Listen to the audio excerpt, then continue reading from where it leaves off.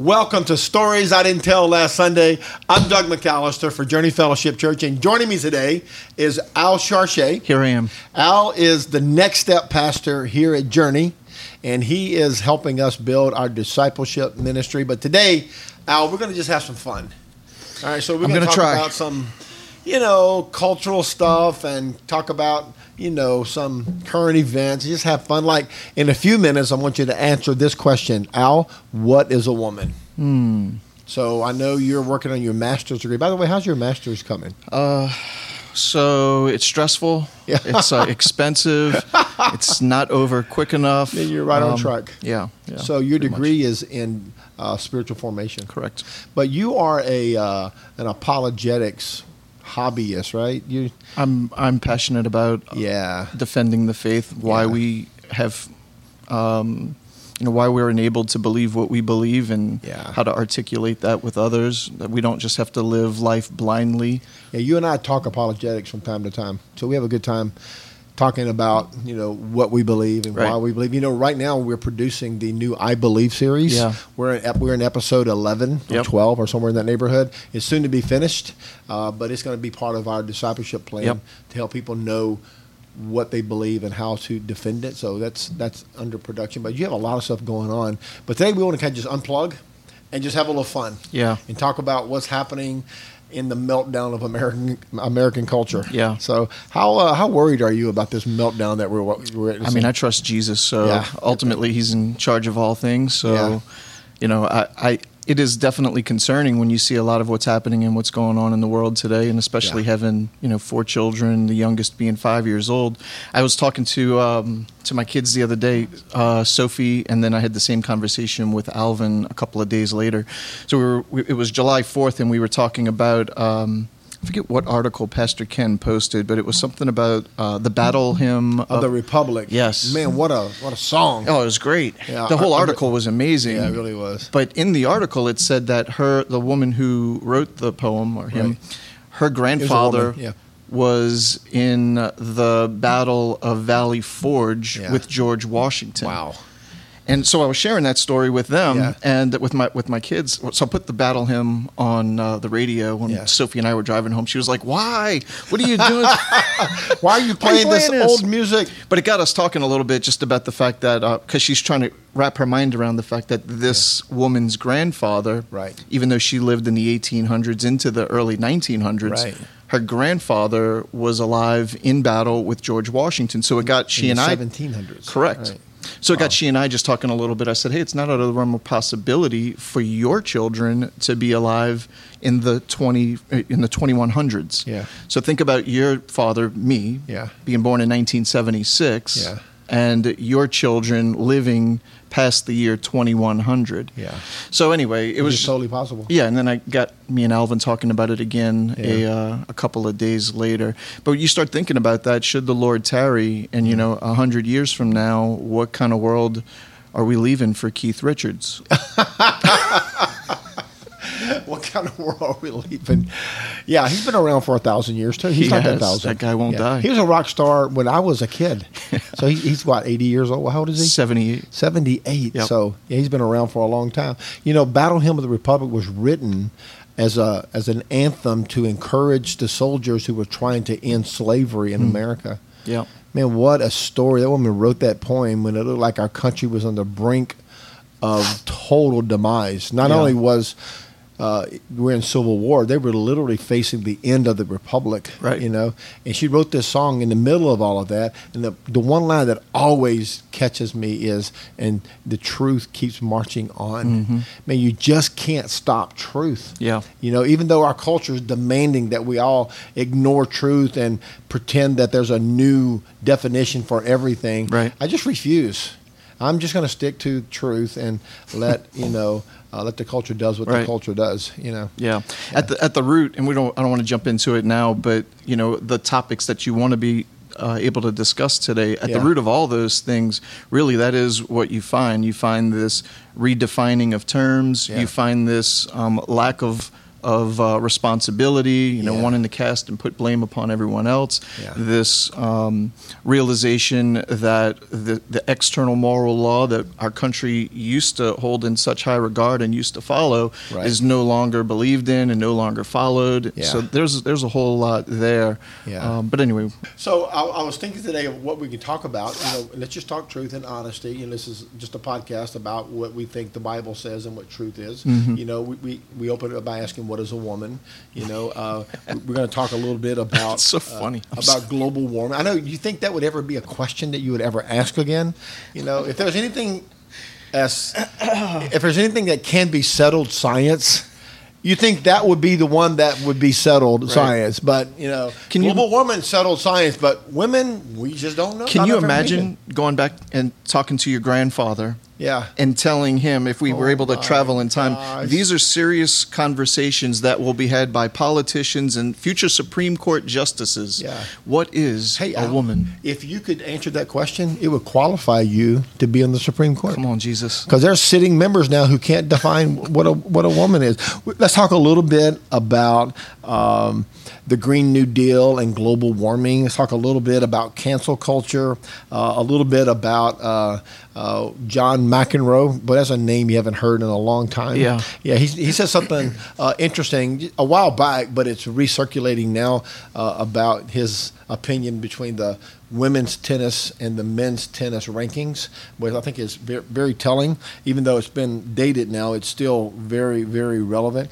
And then Michael Moore, the famous documentarian and astute legal mind, has written what he's calling the 28th Amendment to the Constitution. Who knew that Michael could not only make movies but write the constitutional law? I'm so thankful for him. Man, what a genius, right? Yeah, so anyway, he wrote a brand new amendment that would overturn the Second Amendment. So we'll talk about that a little bit. So I think the bottom line here is we want to talk about the Supreme Court and the 4 decisions, and they made a whole bunch of decisions this term, but 4 in particular affects culture to the core, and they're calling it the Alito Court, even though John Roberts is the Chief Justice. Alito is rocking.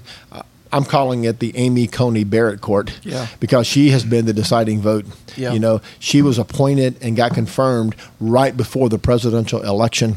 Had not that happened, none of these decisions would have been made. Right. She was the 5th and deciding vote on all of these, even though Roberts, who is a yellow-bellied,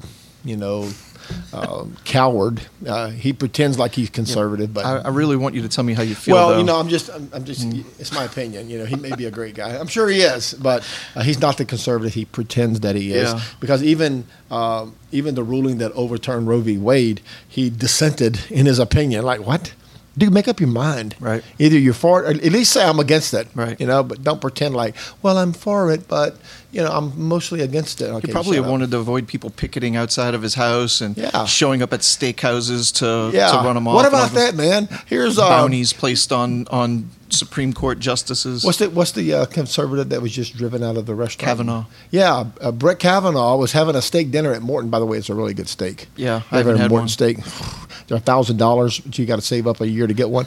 But he was in there having a steak and gets ran out by a bunch of protesters, that apparently is okay now, because the White House said they have no comment, and the president said, well, that's what people do in a democracy. Yeah. I just think if it was conservatives protesting against 100%. Sotomayor, they would have been arrested and shipped off the Gitmo last night. They'd be under the jail. So it's just interesting, the 2 levels of justice in America. Right. So we had lots of fun stuff to talk about. One of my favorite happened in New Orleans. Did you see this? So the vice president was in New Orleans a couple of weeks ago for the Essence Festival, and she's giving a speech on this really nice stage and a giant banner. It's like 20 feet tall, and it's talking about the Essence Festival in New Orleans, Louisiana. And whoever printed the banner misspelled the word Louisiana. Yeah, how fitting. And the vice president sitting in front of it, did nobody notice that? Right. I mean, how many people had approved a $5,000 banner? Those banners aren't cheap to print. Right. Somebody didn't even spell check You know, there's the word Louisiana. It might have been, the only way it could have been better is if it actually still had the red dotted line underneath the word showing that it was misspelled. Yeah, like, this is a misspelling. We're going to ignore it. Yeah, but, you know, this is not right. So she's giving this speech, and the whole time I'm thinking, does nobody notice this? Right. Louisiana is missing a letter, you know. So anyway, all kind of fun stuff to talk about. So, Al, let's see if you're qualified to sit on the Supreme Court. What is a woman? I'm not really a biologist, as you said before. You know, I'm studying the Bible, so that doesn't really matter for anything anymore.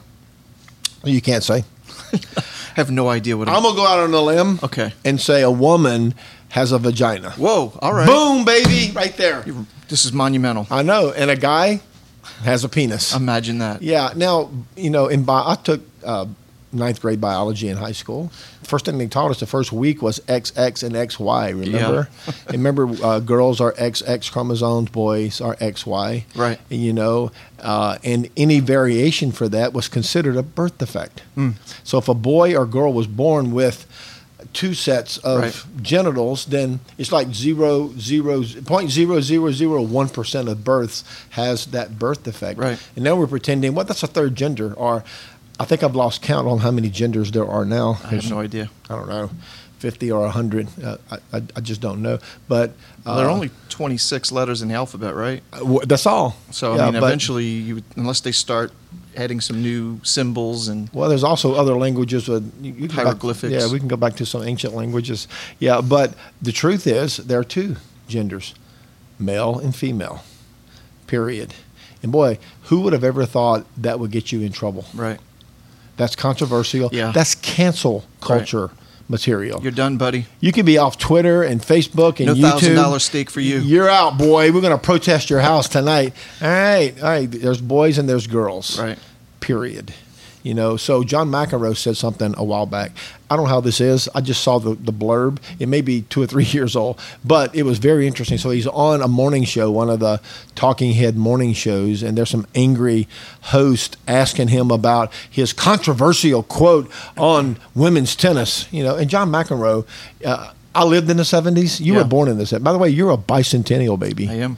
You were born the year 1976 of the bicentennial. Yep. I remember that. We celebrated it. It was a great deal. A special coin. Yeah, do you really? What month were you born in? December. Oh, so you missed Pearl Harbor Day. Oh, December 7th. That's right. I knew that about. You're like an American patriot, man. Here I am. Are you a secret Navy SEAL?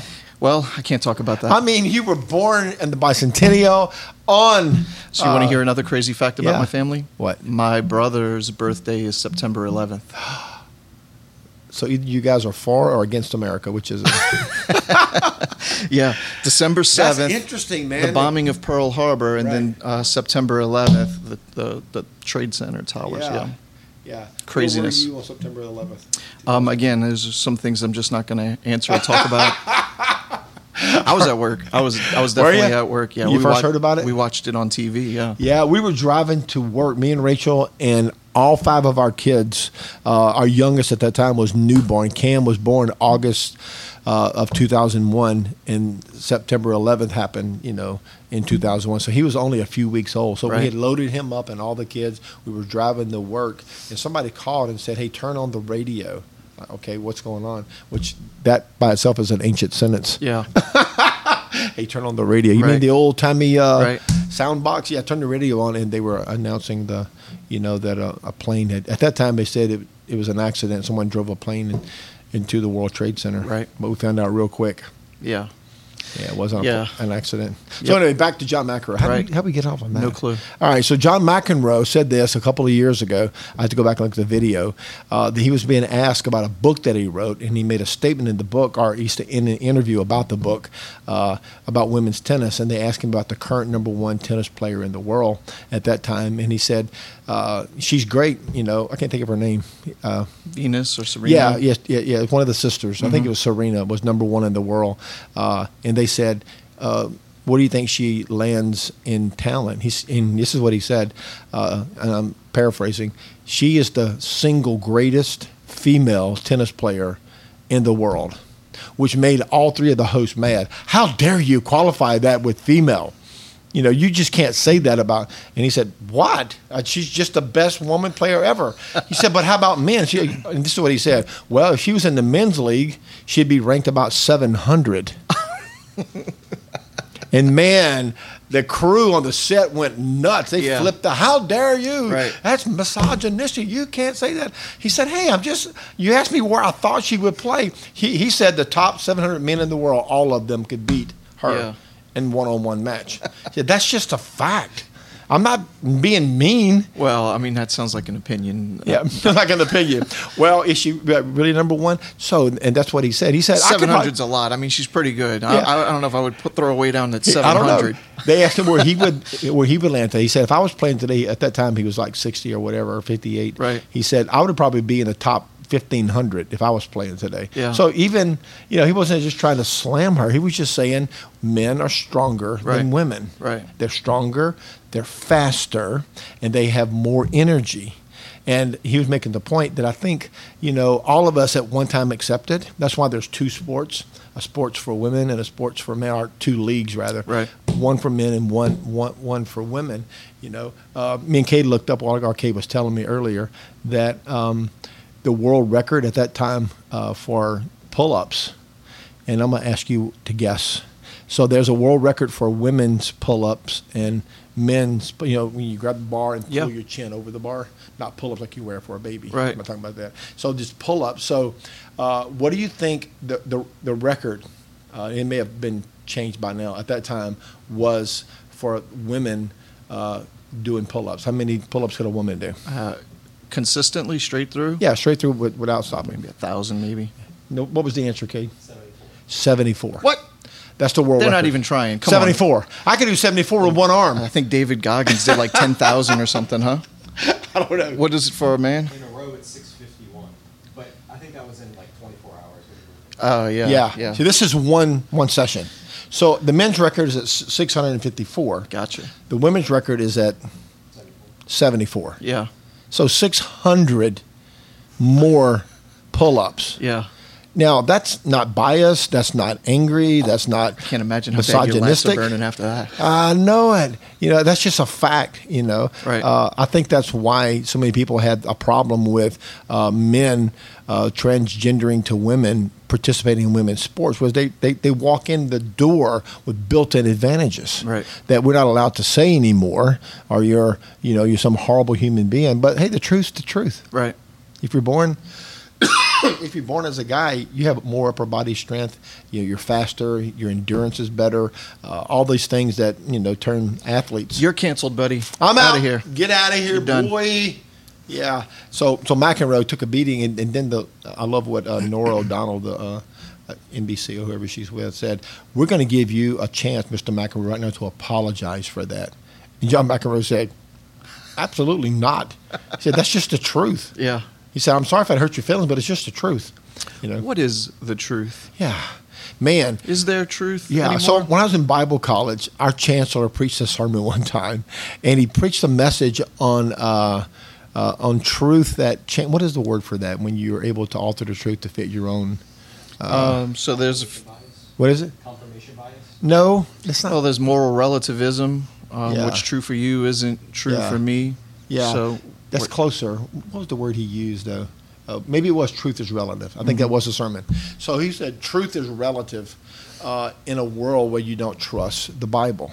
And, man, I thought, what's a good sermon, but how does it really apply? Everybody knows that. Until today, I realized, man, he saw something that I didn't see. Right. He saw the culture slipping quickly down this path to where truth was just relative. Right. And now we're hearing politicians, people who have, like, real jobs saying your truth. Live your truth. Right. Which to me is just a silly statement. Right. That's like saying, well, if you don't believe in gravity, there's no gravity for you. Right. Oh, come on, man. Right. Yeah. Yeah. So a lot of what I was talking to you about before we got started really revolves around that very thing. And, the topics that you wanted to discuss at the root of all of those things is exactly what we're saying right now. It's getting away from some external moral law. We know that God has given humanity law, and eternity is written on our hearts. The law is impressed upon us. So we get that. We understand that, you and I. But as society has continued to shift over the last 100 years or so, what we see is society, and it's really it's very strange for somebody like me. I love freedom. I love personal responsibility. They're very high up on my list. Our country was founded on these principles. But what a lot of people see is this connection between the giving the preeminence towards personal freedom and what's the word I'm looking for? Like placing a higher regard for personal freedom over an external moral law. So there's been this separation between the moral law and personal truth, or personal freedom, rather. Right. So what people are recognizing, sociologists and people who are looking at society over the last 100 years or so, is how do we get to a place where somebody says, well, what's true for you isn't necessarily true for me? How do we get to a place where somebody says, well, it's not your right to tell me what to do with my body, even though you're killing another human being within your body. It's not your body. It's a human. It's another human in you you're killing. How do we get to that place? Well, we get to that place when we divorce, when we separate God's law from freedom. And we freedom is a good thing, but freedom without responsibility leads to anarchy. And this is what we see happen in the book of Judges. It's what we see all throughout the Bible. When God's people choose to walk away from God's law and live in the freedom that He's given them, we have chaos. We have anarchy. I agree with that, because when people who are sinners, who do not know the Lord, act like sinners, we shouldn't be surprised. I'm not surprised that, there's this movement around killing an unborn child, or changing genders, or, taking people's rights away to own handguns because of that. I understand that people who don't have a moral compass and they're just driven by the political winds, but what puzzles me is people who hold power and authority, who graduated from the most prestigious schools in the world, now occupying political or secular offices, who have succumbed to that, that belief system. They have no backbone. Because even though they're Christians in name, or they're religious in expression, but it doesn't reflect in any way inside their, influence that they live in. I read this article actually just this morning. So it was posted yesterday in the Christian Post. I'm looking for the statistics. So in the Christian Post yesterday, it said fewer than half of evangelicals and born-again Christians believe that the Bible is literally true. I read that. My first thought was they're lying. That was my first thought. I think it's higher than that, but I could be wrong. It depends on what the question was. But I did read that article, and it's so these are the article itself. I'm with you as far as a lack of trust for that organization necessarily. But they're quoting the Barna Group, and they're quoting a couple of other, like David Kinnaman's group and a couple of others, where they're pulling their statistics from. And I'm saying, okay, maybe there's a little something here. So just listen to this. This is from the Barna Group, from David Kinnaman's group. Amongst the general population of the country, only 20% of adults polled believe the Bible is the literal word of God. 29% of the country says it's a collection of fables, legends, history, and moral precepts recorded by man.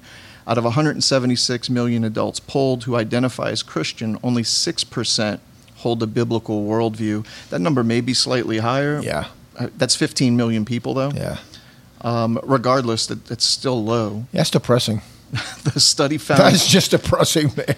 The study found, in general, the majority of America's self-identified Christians believe in a God who is all-powerful. They believe in a God who is all-knowing. They believe in a God who is the creator of the universe. But more than half reject the number of biblical teachings and principles, including the existence of the Holy Spirit. Oh, my word. And this is the last one. Strong majorities do not believe in moral absolutes.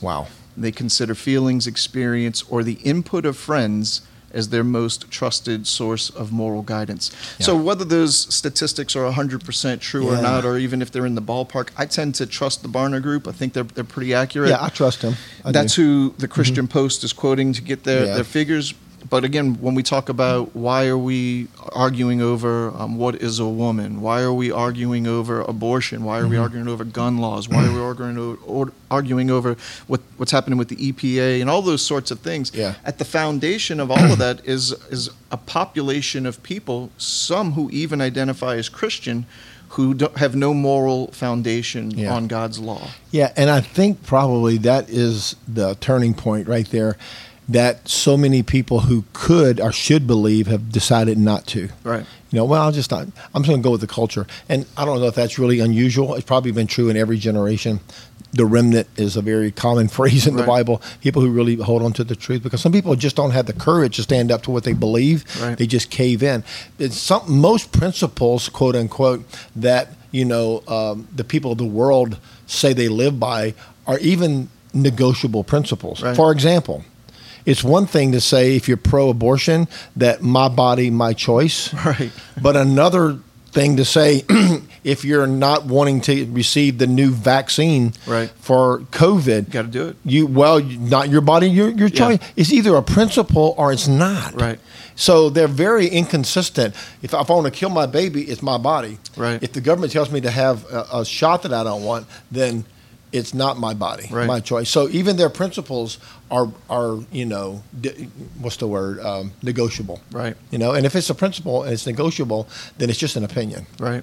But God's word is God's word. So, the 6% of us, and thanks for making me depressed today, if the 6% of us who believe God's word is true, then there's hope, man. At least there's 15 million of us who are I feel like Elijah, Lord, I'm not the last one. Well, I don't know what the numbers actually are or aren't, but we do recognize that biblical literacy is a real issue. And, our superintendent, Doug Clay, over the AG, he began to make this initiative a priority 5-6 years ago, whenever I don't remember how long he's been in office now. He's going on 6. Yeah. So he's made this a priority in his administration to try and increase biblical literacy and to help Christians have a biblical worldview. I do like the new Bible Engagement app. Yeah, amen. That we've developed and that we're using. So I think he's right. It's God's word. It's either God's word or it's not. Either you're going to live your life by it or just ignore it. Right. And many believers have found a soft spot. Okay, I go to church, but that whole Bible thing, kind of outdated. Either it's God's word or it's not. I believe the Bible is true from the very first verse. Genesis 1:1 is just as true as Revelations 21. If it's either all God's word or none of it is God's word. And that's a decision every believer has to come to. Right. Are you trusting God's word? But again, that kind of gets back to apologetics, because what happens is a lot of people will get saved. They're on fire for Jesus. They come to church, and they're very zealous in their faith, and and they want to be involved in everything that's happening and going on. Yeah. But they aren't discipled. They aren't going through the process of growing and maturing in their faith. They don't really come to understand why they believe what they believe. Yeah. They understand they had an experience. They understand that Jesus is real. But then, through a lack of discipleship for one reason or another, those individuals don't fully grasp or comprehend the faith that they have. So then they get into college, they get into the workforce, they get into other areas of life, and people start bombarding them with questions. Yeah. And then they feel like they don't have a response. They can't answer. Right. What was the percentage of Americans that have a biblical worldview? Let me pull it up. It's like less than 10%, I think you said. 6%. 6%. Out of 170, this is a big poll. They polled 176 million adults. How long did that take them to poll 170? These are Christian. These are adults who identify as Christian. Yeah. Only 6%, 15 million, hold a biblical worldview. Yeah, and that is an astounding number. I don't trust everything the Christian Post says. Sometimes I just really doubt the veracity. But that probably is, right. True. Yeah, David Kinnaman. Again, I like David Kinnaman. Yeah, I read all of his books. I pulled a couple other quotes from him as I was doing some research and looking some things up.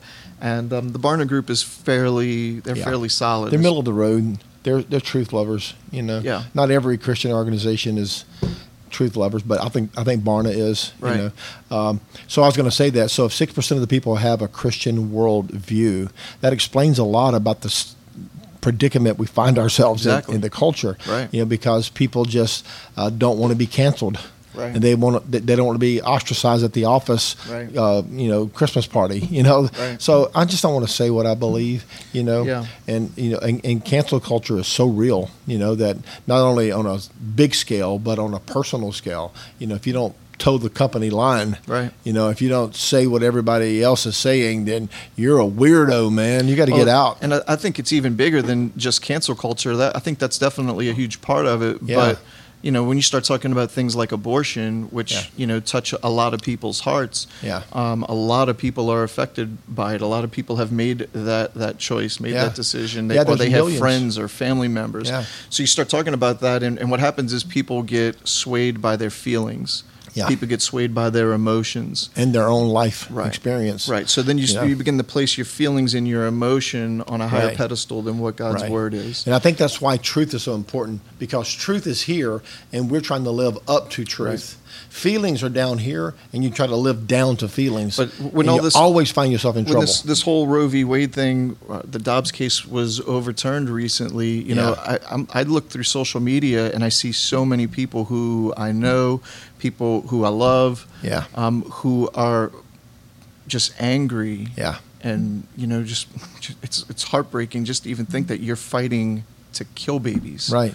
And I'm just amazed at how many people are willing to go on social media and demand the right to kill their baby. Well, I think that's not as a result of cancel culture necessarily. That's people who are living by their feelings. Yeah, and I totally agree. But if you don't agree with that, then you get canceled, is what I'm saying. Yeah, 100%. If you don't flow in that thought, and if you say, well, that's a baby. No, it's not a baby. Don't say that's a baby. Right. Well, we know, unfortunately, science is advanced greatly in prenatal care. Right. And the baby's heart starts developing at 4 weeks. Right. There's a beating heart by week 10 that a doctor can hear. Right. You know, and it's not a little clump of cells. It looks like a baby. You know, we know of people that we have ministered to in our church and in our life who had babies at 24 and 25 and 26 weeks that were viable outside of the womb. Right. Not even half term. Yeah. 24 weeks is barely half term. So this baby's 4.5 months in gestation, and it's viable outside of the womb. And we have politicians like the governor of Virginia, the former governor of Virginia before before this guy was the new guy Youngkin was elected. This guy was a medical doctor, a sitting governor, who was proposing abortion post-birth. Yeah, it's horrible. Not before. Right. They want to extend it past birth so that the mother, this is what he said, well, if the baby's born and they still want to abort, we will keep the baby comfortable until the mother and her doctor decide what to do, or in other words, to decide whether they're going to kill the baby or not. You know, and we can use euphemisms and we can soften the blow of the truth of it, or, you know, people don't want to look at the gore of an abortion, but it's a human being. Right. By the way, when a baby is aborted, its body parts are sold. I know. Yeah, it was one of the things that I if it's a clump of cells, there's no body part. Its body parts are sold. Yeah, that's what I think it was Ben Carson who said that. You know, if they argue that it's not a human, but if it's not a human, then why are you harvesting its organs? Yeah, why are you using its organs? Yeah, man. And I know people have you know, deep, passionate feelings about that, and I acknowledge it. And I know people who had abortions, people at our church that you and I have ministered to, you know, that we have served, you know, that had abortions. I understand it's not the unforgivable sin. Amen. We don't throw people away because of bad choices, you know, but we can't pretend it wasn't a bad choice, because that woman is still hurting from the loss of her child. 100%. And to pretend like you can have an abortion and move on the next day and head straight back to work is just a lie. You know, women who suffer for years post-abortion, and for the doctors and the you know, celebrity community to pretend I had an abortion and it's the best thing that ever happened to me is just a lie that women are believing. Yeah. You know? Yeah, you know, so I spent a little time this morning just reading through the book of Judges, and that phrase that is echoed time and time again, you know, that people did what was right in their own eyes. Yeah. That they strayed from the Lord. They did what was right in their own eyes. Yeah. And, you know, it's unfortunate, I know you wanted to have a good time, and I'm kind of bringing us down that bad thanks, road. man. We'll go back up. But it is. It's unfortunate. You look across the country today, and you see the state of things, and you come to that place where it's like, look, there are a lot of people in our country who want to live and want us to live by doing whatever is right in our own eyes. They That's want so true. Continue to walk away from God's moral law, the law that He's and that given brings us. us to what I wanted to get to today was these 4 decisions by the Supreme Court that are monumental. I have been witnessing the pro-life movement for 50 years. So when I was 10 years old is when Roe v. Wade was decided. Mm-hmm. And I was too young to understand what abortion was, and I really didn't get the context of unborn children and the right to life and all the things that I learned later on. But something struck me in 1973. I was the baby of the family, and all my brothers and sisters were gone or about to be gone out of the house. And my mom went to the doctor one day, and I sat in the car. That's back when it was safe to leave your kids in the car. I was fiddling with the radio and with a cigarette lighter. Remember when cars had cigarette lighters? I do. Man, what an invention. You push this little button, and you got fire, man, at the end of it. And there was an ashtray, smoking. Smoking is illegal now, most places. Yeah. But I was sitting in the car playing with the radio and the smoke with the cigarette lighter. My mom gets back in the car and she's crying. I'm 10 or maybe 11, right on the cusp there. My mom's crying, and so I noticed what's wrong, and she said, "I'm changing doctors," and like, what's going on? And I said, "Mom, what's going on?" And she answered me like you would a 10-year-old, and she said, "Well, I'm going to find a doctor who values unborn children." And with that, she drove off. And I didn't know what she meant by that. But I looked back, and later I learned that her doctor that day started advertising that he did abortions. And my mom was just distraught. Right. And that left an impact on me. Right. And my mom taught me that moment without even really saying much, that unborn children are humans that are valuable and deserve life, and so I've been thinking about this. And so when I got saved a few years later, I got saved in 1978, and then I started developing my worldview about the unborn, and then our church opened a crisis pregnancy center, which is what we called it back then, for women who were pregnant without a husband or we didn't have the means to have the baby, So our church got really active in the pro-life ministry, And I remember thinking, we're never going to see the end of this in my lifetime. We prayed for it, we believed for it, and then thousands of these pregnancy help centers opened around America, helping women. And the church did what the church was supposed to do. Yeah. We rallied around women who were pregnant and didn't have the resources to take care of themselves, But Al, honestly, I never thought I would live to see the day that Roe v. Wade would be overturned. Right.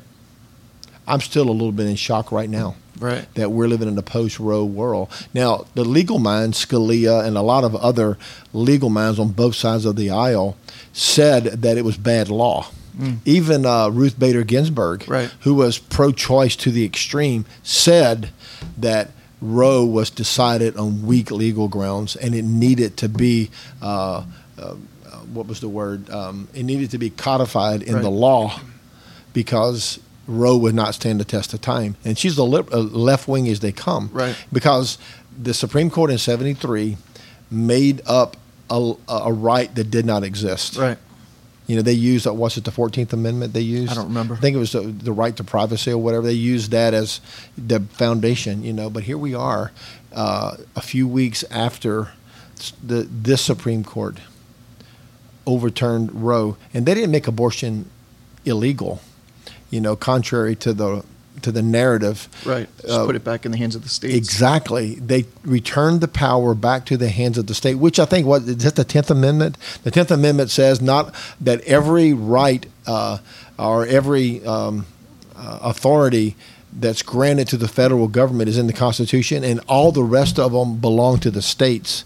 So really, the power of government today rests in the hands of state legislatures, are in essence in the hands of the people, which is how a republic is ran. Right. We are a republic. We're not a democracy. We are a republic where the power rests in the hands of the people and in our duly elected representatives in the local, state, and federal level.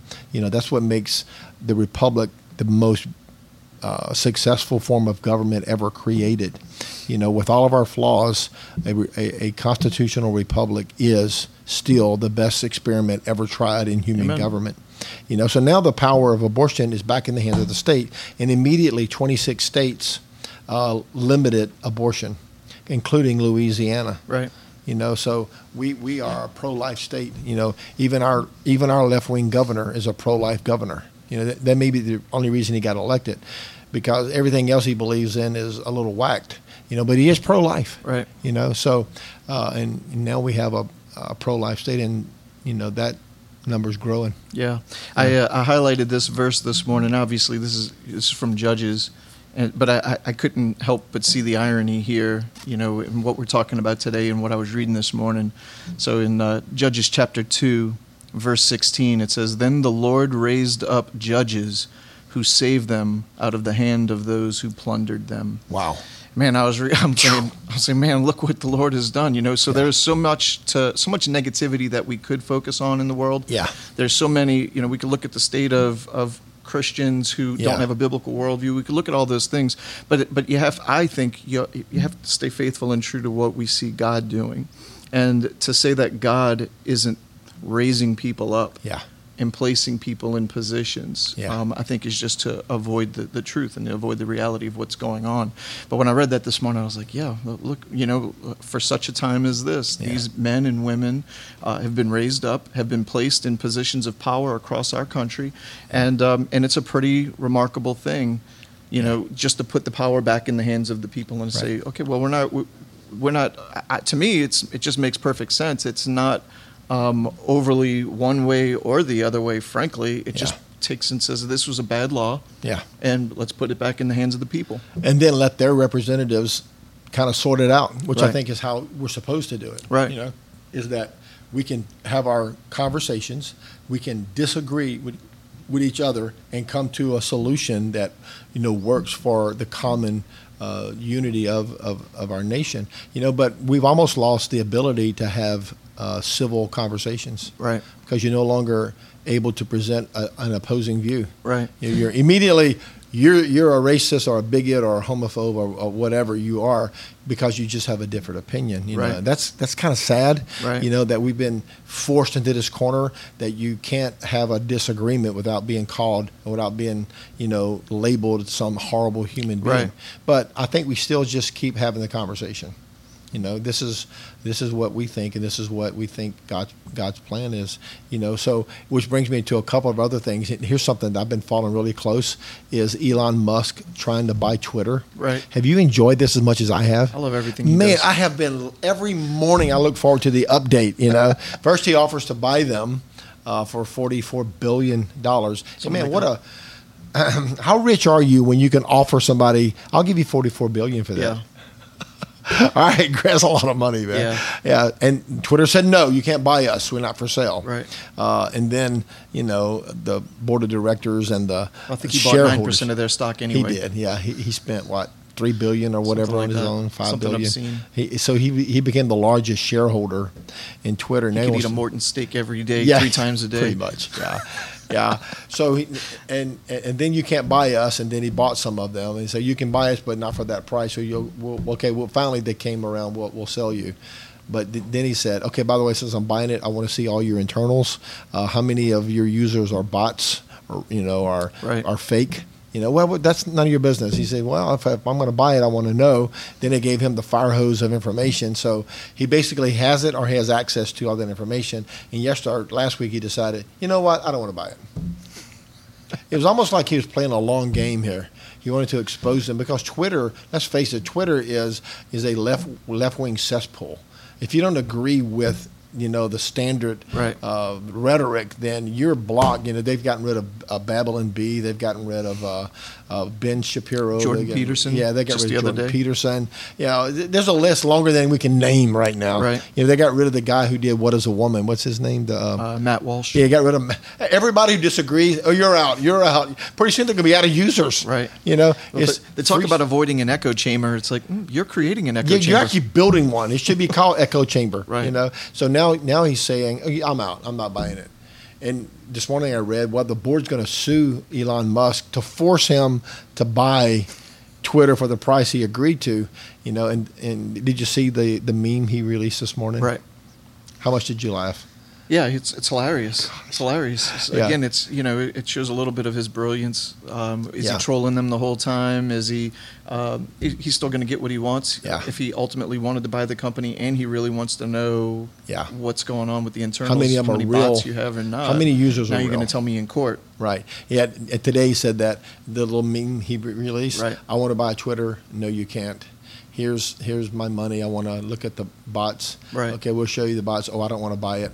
But then Twitter, I'm going to sue you. He said, great, bring me all the stuff in public then. Let's see what you really got. It was like he'd been executing this all along. I don't know if he's that smart, but it just looks like they played right into his hand. Yeah. So Twitter, the most powerful social media platform in the world, may be exposed as a bunch of fakes. It was just 1 or 2% of the people on Twitter controlling the whole narrative. Right. And maybe that was his. For all of the things I disagree with Elon Musk about, the one thing I have in common with him is he loves free speech. Yeah. You should be able to think and say what you want to think and say. Right. Which is the foundation of our republic, the very First Amendment. Right. The right to speak. Right. The right to assemble, the right to worship, the right to a free press. All those things are inherently important in any free society. If you can't say what you think or gather where you want or worship how you choose, then you're not really free. Right. And so anyway, let's talk a little bit about the Supreme Court. All right, there's 4 rulings among all the things that came down recently that I think are very, very significant. One, which was the case that decided the overturn of Roe. Right. What was the legal name? Dobbs. Yeah, so Dobbs was decided. It was Dobbs versus State of Mississippi. Jackson Health Clinic or whatever. Something like that. Yeah, so anyway, they used that law in Mississippi became the impetus to overturn Roe v. Wade. I don't know of a bigger decision in American history. That it may date back to the civil rights, maybe date back even to when slavery was ended. Right. That's how big this is. That it acknowledges that unborn children are humans, and we can't just rush through this. That we have to take into account the rights of the unborn. So when does a baby become human?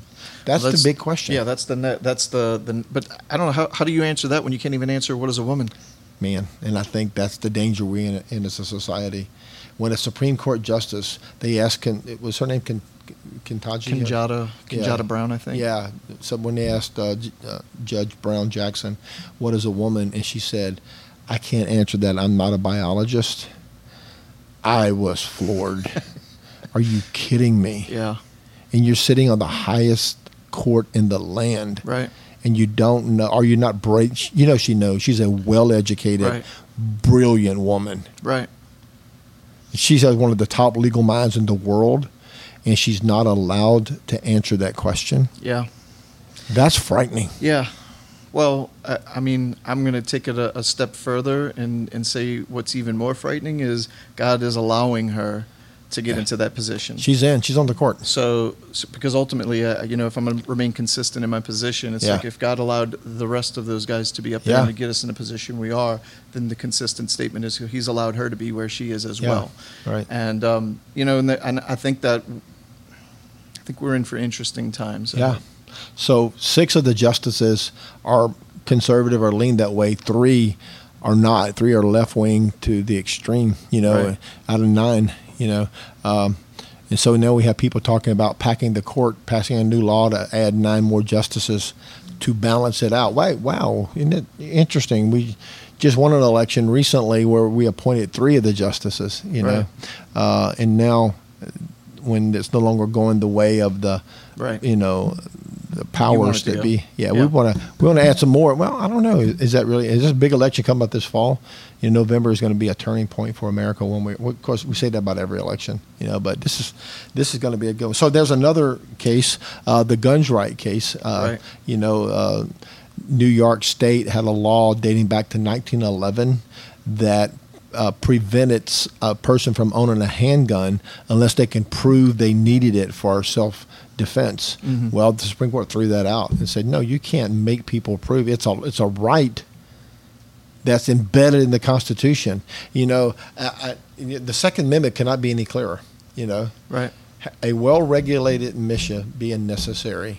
You know, you cannot pass a law that infringes on a person's right to own a gun. You know, that's the Second Amendment. You know? And it's huge. And it's odd that one's spelled out that we can own a gun, and it's debated by those who disagree. But abortion, which is never mentioned, well, that's a constitutionally protected right. You know, their argument is so weak. So that is a huge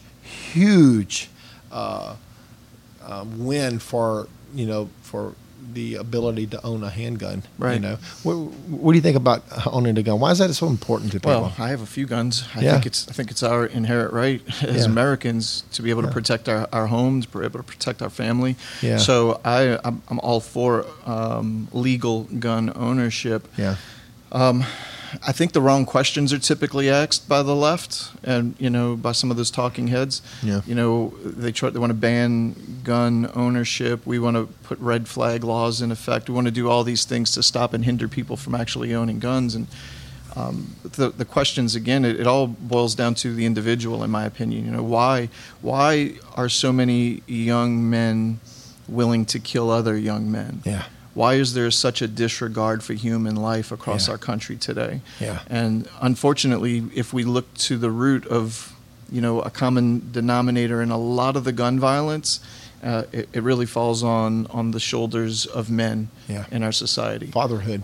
The lack of fathers in the home. Now, it's not the case for every single individual. No, but it's a lot. But a major portion of the problems that we have as relates to gun violence or any violence. You remove the gun. If we never had any guns in the country, they're going to find a way. There would be knife violence. There would be pool cue violence.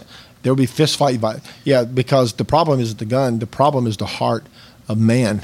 We have a heart issue, and you know, I think fatherhood is the biggest element, but I think also we've instilled in generations of children now that they are products of chance. That you weren't made; you just accidentally 100%. Appeared, and your life has no value. You know, now I believe in the biblical account of creation. I believe that we were made in the image of God. I believe in the 6 literal days. If I'm going to believe the Bible, I'm just going to believe the Bible. And I believe that Genesis 1, 2, and 3 are the account of creation. But we live in a culture where we're told that we're all products of evolution over millions of years of trial and error, and that we're products of chance and that we have no inherent value.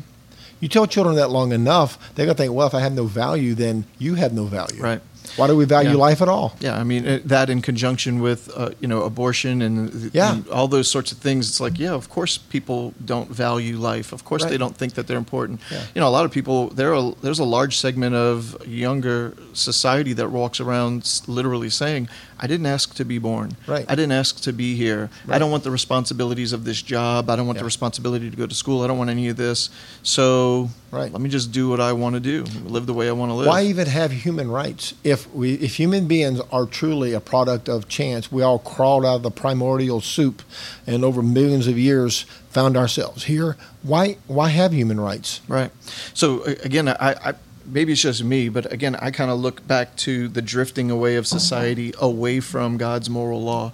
So when we lose that foundation, you know, going back over the last 100 years, this slow progression or degradation, losing that moral foundation, what winds up happening is we lose connection to the truth. We lose connection with who we actually are, who humanity is, who we are as individuals, how God has made us.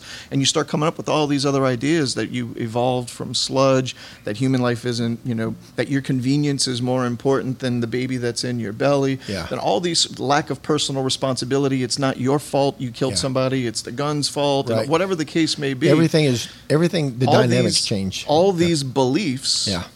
Are directly related to the actions that we see in society around us. Right. When we began to change the beliefs, the moral foundation of our country, and the connection to God's law, our actions stem from our beliefs as individuals. And when you look collectively at the nation, you see that, unfortunately, at play, that we are no longer connected to God's law.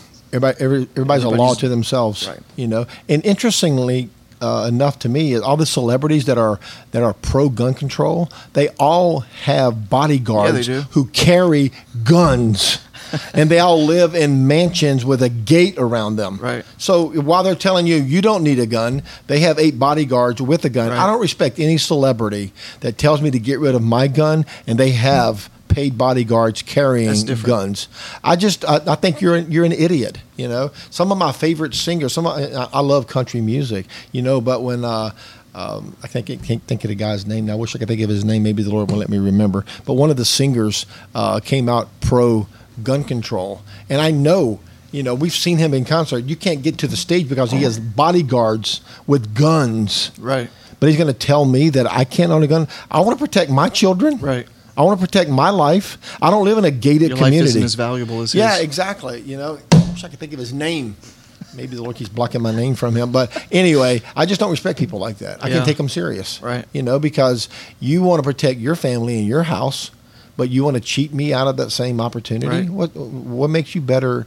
And a lot of celebrities are like that. They're pro-gun control. They're pro-abortion. They're pro. Celebrities are coming out. I'm surprised. At some of the celebrities that are believers that came out and made public statements on why they're pro-abortion. Right. You don't have the conviction of what you believe. You don't have the courage to stand behind what you believe because you don't want to lose a record deal, or you want to sell more albums, or you want to be able to. Some of it is related to cancel culture, like you said, and I think some of it is still people don't even know what they really believe. Come on, man, have some courage. Right. Just say what you believe. It may make you unpopular, but at least have the courage of your convictions. Whether you're a celebrity or just a normal guy like me and you. Right. Just be consistent in what you believe. Right. Here's the third Supreme Court decision, the one that they found in favor of the coach that prayed at football games. Right.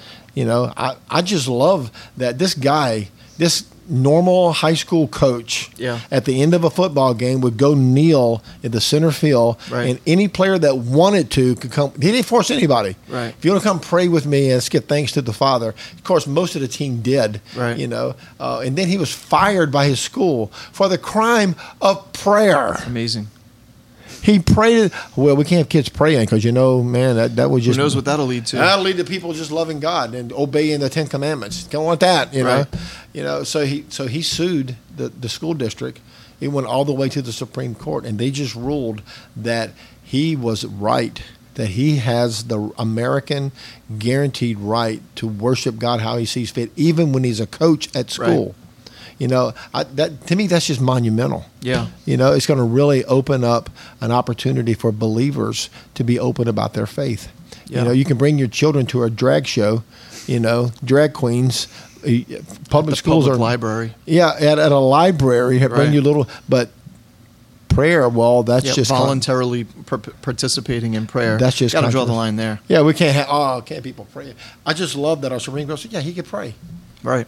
And it's okay for our seems teachers. Pretty simple to me. Yeah, it's pray. It's prayer. Yeah. So that's another huge decision. Common sense. Right. First Amendment. The right to worship cannot be taken away from you. Even when you're in the public square, you can still worship. And the fourth one, and all these are really favorites of mine, but I just love this one, that the Supreme Court said the EPA cannot create laws that do not already exist and enforce them on coal miners. Right. So the EPA basically was putting coal mining out of business. Right. Well, they were shifting and changing every couple of years on what was allowed. What's allowed. And basically what's making it making impossible. it up as they go. Well, they're making it up as they go along too. Right. Yeah. And they said the Supreme Court said no. The EPA, you cannot make up new laws because you don't like the coal industry. That belongs to Congress. If Congress wants to outlaw it, they need to outlaw it. Right. You can't do their dirty work for them. And the EPA basically was shot down. And look, we've been in ministry here a long time at Journey. We've had more trouble with the federal and state government in trying to build buildings than anybody else. They fight us more than the devil. There's always another rule and another another zone, another variance, another law. Right. That you can't build your building there because there's crickets over there. And they make up things that are just silly. Especially on the federal level. Right. They create laws not because they're protecting the environment. They're creating laws to protect their power. Right. And that's scary. When the federal government uses its own authority to prevent people from doing what they want to do. I understand we live in a community. There has to be standards and rules. But we've also seen the abuse, especially with these agencies that are a law unto themselves. They're bureaucrats who are not accountable to anybody. Right. Making up rules that affect the quote me about and you. absolute power corrupts Absolutely. Yeah, we've seen it in real time. I'm just grateful that the Supreme Court shot down the EPA and said, no, you can't do that. The truth is, the whole global warming movement is basically about giving the government power over energy. That's really all this is about. Right.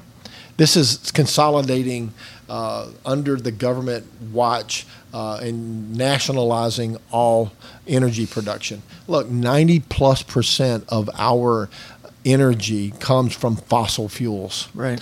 That's not going to change in your lifetime. It's not going to change in your children's lifetime or in your grandchildren's lifetime. You will live and die a natural life, and we will still be 95% based on fossil fuels because the technology does not exist to go solar or wind. Does not exist.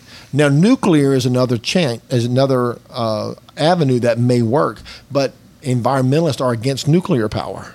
For some reason, it's the cleanest, most efficient form of power ever created. There's no money in it for them. Exactly. There's no government power in it and no money in it. So we know that gas, oil, and coal power most of the civilized world. Right. And even the electric cars that people are promoting. Got to get an electric car.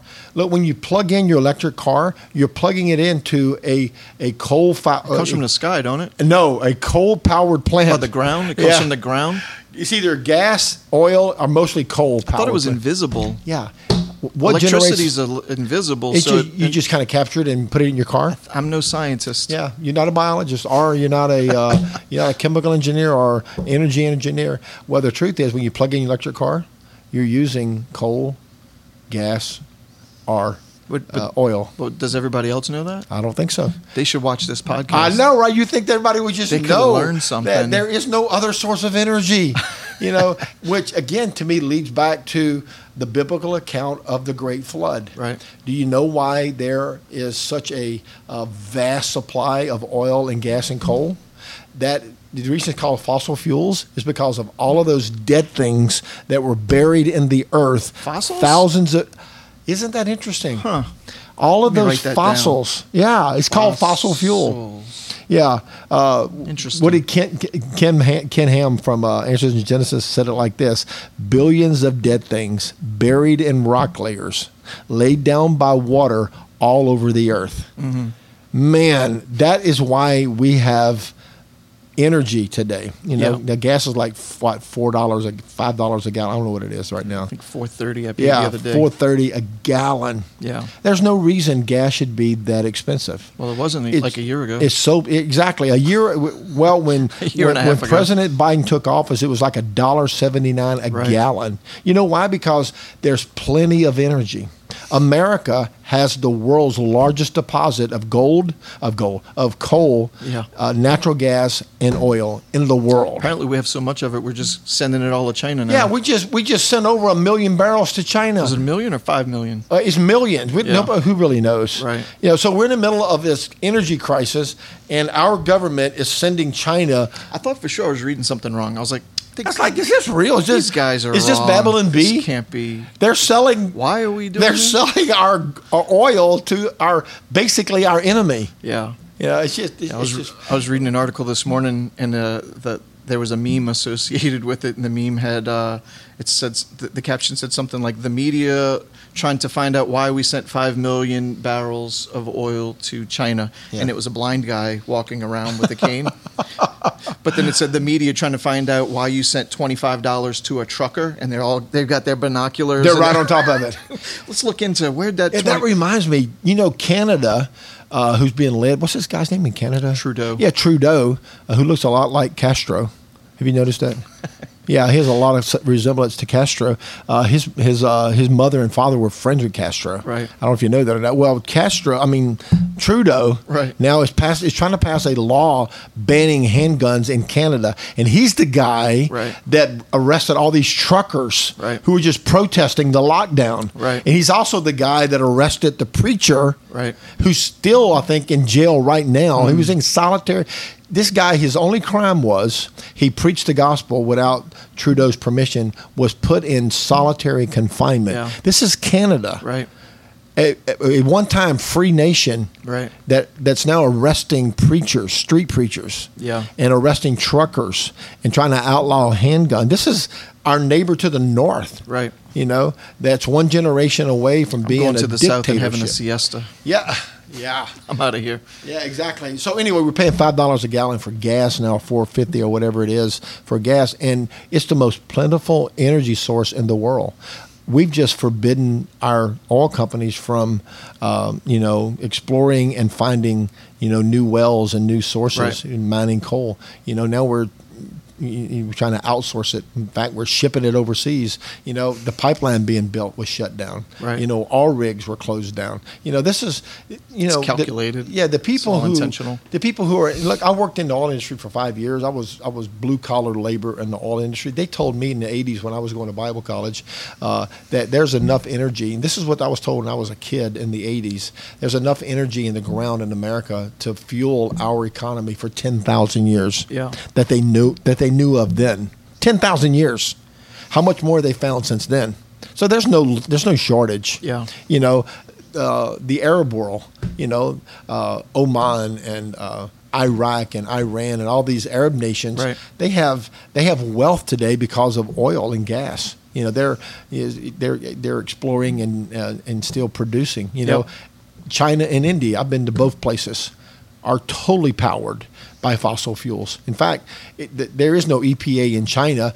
The smog in Beijing is thicker than cigarette smoke every day. Yeah. You wake up in Beijing, you can't see a half a mile because of all of the pollution from, China's not buying into the Green New Deal and backing off on coal and gas. No, they're happy that we are. Right. They'll catch up. Their economy's going to pass us up because we're tying the hands of everyday people like me and you to I didn't go on vacation this year because I didn't want to spend $300 on fuel. Right. It's like I don't want to drive to the mountains when I'll just watch a video on YouTube.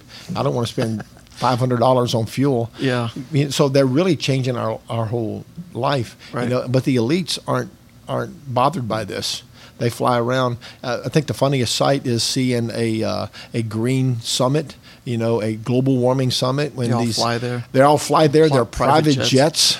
Yeah. There's these knuckleheads from Hollywood who are screaming, global warming, are flying over to some exotic resort in Europe. That don't count.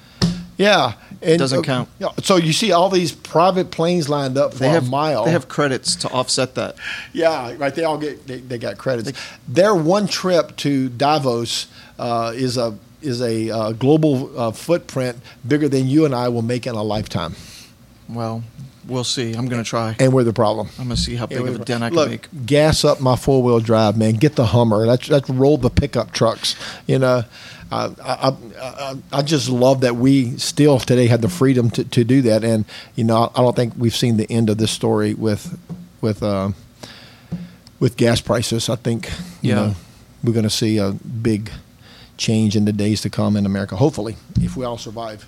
So we're going to make it. 4 monumental Supreme Court decisions, which really changes the lay of the land.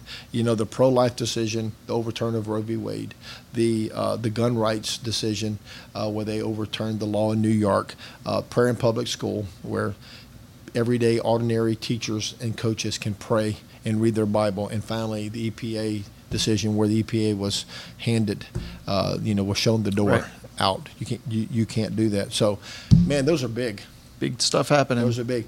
What do you see in the future, Al? And if we continue this route with the Supreme Court, more good stuff like that. Well, what I see is God is raising up a remnant. So we could look to some of the statistics that we see and allow them to to cause us to get depressed. Yeah. Or we could see what's happening at the level of the courts. To recognize that there's work to be done and disciples to be made, and that God's not done with our country yet. He's not.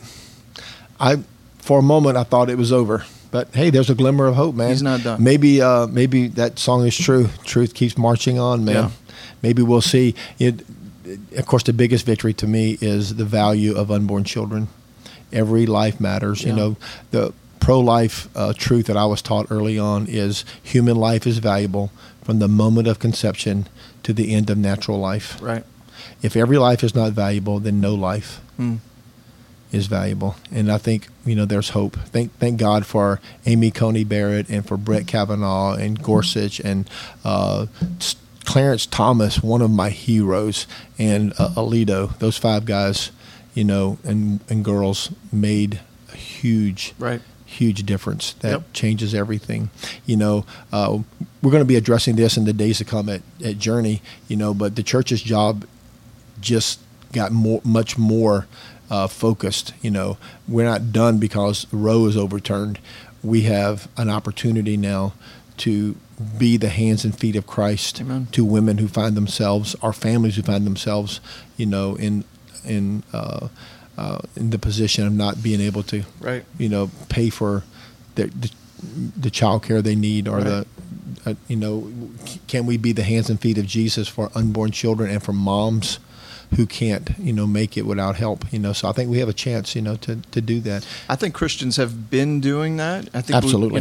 I know we have. Yeah, Christians by and large are the largest demographic of people who are adopting children, who are fostering children, who are supporting, people in need and things of that nature. Mm-hmm.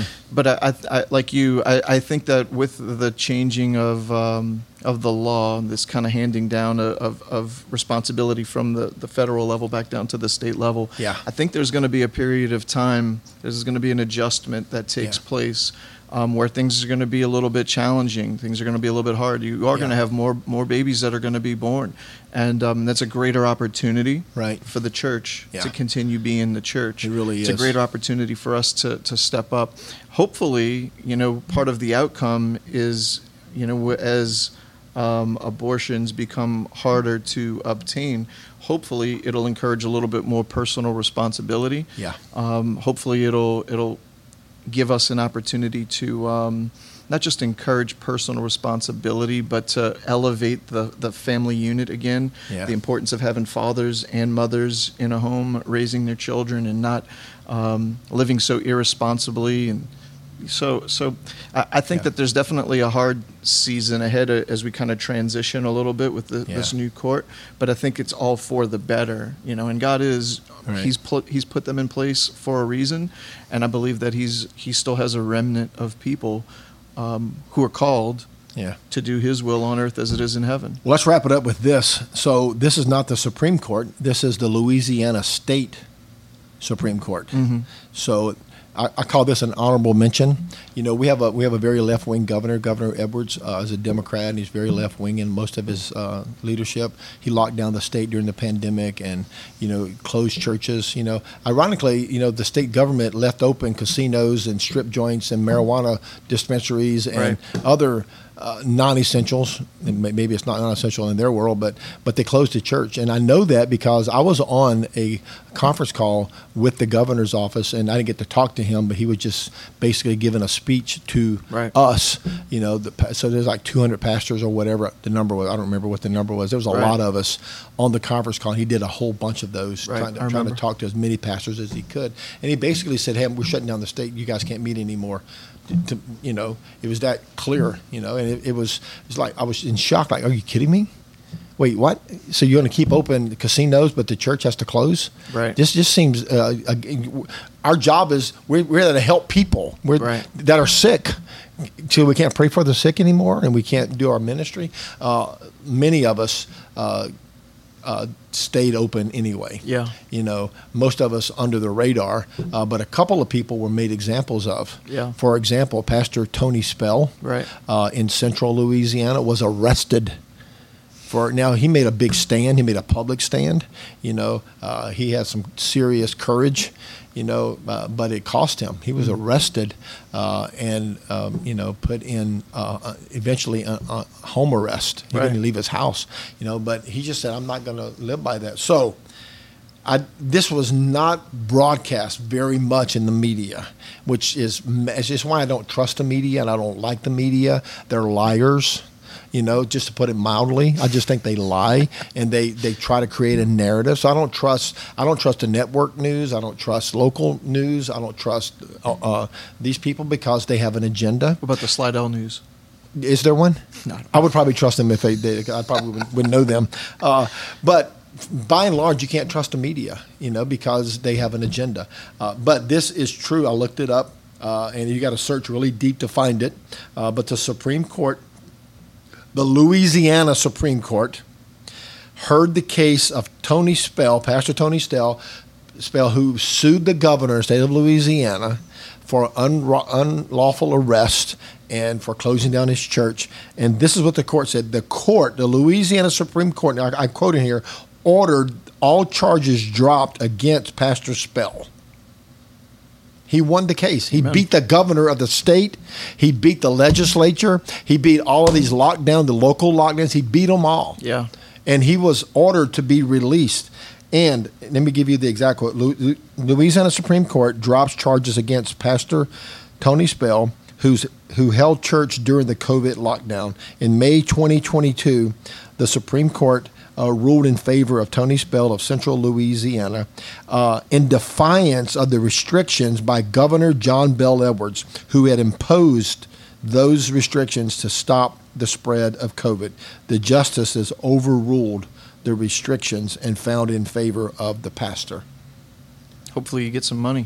Boy, he took on the state and the governor and won. You think that would have been headline news for a couple of weeks, right? Why talk about that? Oh, don't mention that. He's an anti-vaxxer, or he was a COVID denier, or whatever. But Pastor Spell just said, "I'm going to worship God like I want to worship God." Right. And if you don't want to come, you don't have to. Right. But I'm going to be at my church. So the governor, and we know this because we had some direct conversation. The governor limited in-person meetings at church to 10 people, which basically meant that our staff couldn't even come to church. Right. We had to pick and choose. Had we followed those directions, and if it did come, you had to have social distancing and mask wearing and hand washing and all the things that was part of the lockdown. But by and large, a lot of churches in Louisiana said, "No thanks. It's a crazy time. We're going to just meet. We're going to just worship God." Right. And Tony was the one that was made the example of. They didn't arrest me and you. Thank God. Amen. So once again, the governor's overreach has been defeated in court. I tend to do all right in jail, though. Yeah, well, you've had some experience. I've had none. I got saved when I was 15. I never went to jail. I know the routine. You spent a few nights. A little bit. It's okay. But you're on the other side. Don't now. eat the sandwiches. Yeah, don't eat the sandwich. But that was a great victory, state-wise, for the local church. And the governor, this is what the governor's office said. Let me read you the quote. So after the case was decided, while the governor disagrees with the Louisiana Supreme Court's ruling and maintains that his orders were both necessary and lawful, he is accepting of the ruling. Oh, how nice of him. Well, thank you. It is the Supreme Court. You were wrong, Governor. Right. You were wrong to lock down the church. You were wrong to bind us to 10 people. You were wrong. Yeah. In fact, the church probably is, in my opinion, the most necessary of all institutions because we're there to help the sick, to care for the sick, to pray for the sick. And I'm just astounded that the governor still is standing that what he did was right and lawful. His spokeswoman said she noted that he worked closely with faith leaders throughout the pandemic and encouraged them to hold services as safely as possible. That's not true. Right. He told us we couldn't meet, and if we did meet, 10 people was the max. You're in violation. Yeah, I know of churches that did close down because of his order. Many of my friends stopped meeting. Right. Posted signs on the door, we're not meeting until the governor gives us permission. So I don't know, man. It's just incredible. This finding, this ruling by the Louisiana Supreme Court is amazing because should there be another pandemic, and it sounds like the government's planning one, because President Biden said the other day when the next pandemic comes, like, dude, what do you know? How do you know it's another pandemic coming? I thought they were once every 1,000 years. Where's Bill Gates? Yeah, how do you know? Where's Bill? Yeah. Does Keith Richards know about this? Yeah. What kind of world are we leaving for Keith Richards? It's messed up when I tell you. But God's still in control. Oh, man. All right, any final words you want to say, bro? No, I'm good, Pastor. Wrap it up? No, I'm hungry. I'm ready for a Morton steak. Man, I could use some nachos. Hey, it's been fun talking about this, man. I had a good time. What a privilege we have to serve in the church. What a privilege we have that we get to go to work every day at a place that we love so much, to serve the Lord and to serve God's people. It's just a privilege, and we do pray for our leaders, but because we live in America, our leaders are servants. Yeah. They're not kings. I think they forget that. They're servants. Even the president is a public servant. The congressmen are public servants. I thought you were going to say something else. Yeah, public servant. Our president is public servant. Fill in the blank with a lot of things. The governor is a public servant. The power in America rests in the hands of the people. Right. And we can't forget that. So when people, say, well, we got to follow those in authority. Well, that means the people, because we have the ultimate authority, and every public servant in America takes an oath to the Constitution. It doesn't matter. That's their first line of responsibility. That's just formalities. Those first 10 amendments. Aesthetics. Just looks good. I want to get into all that. Put my hand on this book right here. Yeah. Put any book there. It doesn't matter. Yeah. I want our public servants to live up to the oath they made, and that is to protect the first 10 amendments, especially, but all 27 of them. Even though Michael Moore is writing a 28th one. Let me wrap it up by saying, so Michael Moore, who's the documentarian movie maker, is, and I read the 28th Amendment that he proposed, that people be forbidden to have a right to a handgun unless they can prove that they need it for self-defense, and then they're limited to only one gun per a year or whatever that they can purchase. I'm like, man, this is just insane. Maybe we should pass a law that overweight documentarians. You read my mind. Maybe we should pass a law that I was going to say something about a law that you can only eat one hamburger a month. Yeah, that overweight documentarians can't make one bad movie a year. Because he's made so many of them, and they're mostly filled with lies. Yeah. But hey, I celebrate. Hey, watch Michael Moore. I'm happy for you to say what you want to say, Michael. I believe that the battle of ideas is what makes America strong. Right. You put your best argument out, and I'll put my best argument out, and let's see which one's true. Amen. I'm okay with that. May the truth keep marching on. And may we be humble enough to acknowledge when we're wrong. Mm-hmm. May the grace of God be on all of. God bless America, man. So, Amen. Had a great conversation, man. It was fun. Yeah, let's pick it up again. Let's do one real soon. Let me know when. Let's see what's coming up. We'll follow the Elon Musk trail and see what politics holds. Guy better slow down having kids. I know. So the other day he had looks like he's up to number 9 or something like that. Yeah, like I think he's in double digits. He's got 18 different women. Yeah, 97 he has a kids. lot of kids about a lot of different people. He's trying to colonize his own planet or something. But is he the richest man in the world or in America? He's up there. I don't know. How much is he worth? Do you have any idea? Billions? Yeah, he's up there in the top probably 5. His day job is building a rocket to the moon. Yeah. That's his day job. Trying to prolong civilization. What a day job. What are you doing? Yeah, I'm building a rocket to the moon. I'm just trying to make the human species survive on another planet. So he owns SpaceX and he owns, what's the car company? Tesla. Yeah, Tesla owns the car company. You think he'd be the hero of the green movement? He's building electric cars. Yeah. Now they hate him. They're trying to cancel him. Yeah. All right. Well, It's been great, man. Thanks for spending your morning with me here. And thanks for watching us today, man. This has been Stories I Didn't Tell Last Sunday. I'm Doug McAllister for Journey Fellowship Church. Check us out at jf.church or go to your app store and download the Journey app at Journey Fellowship Church.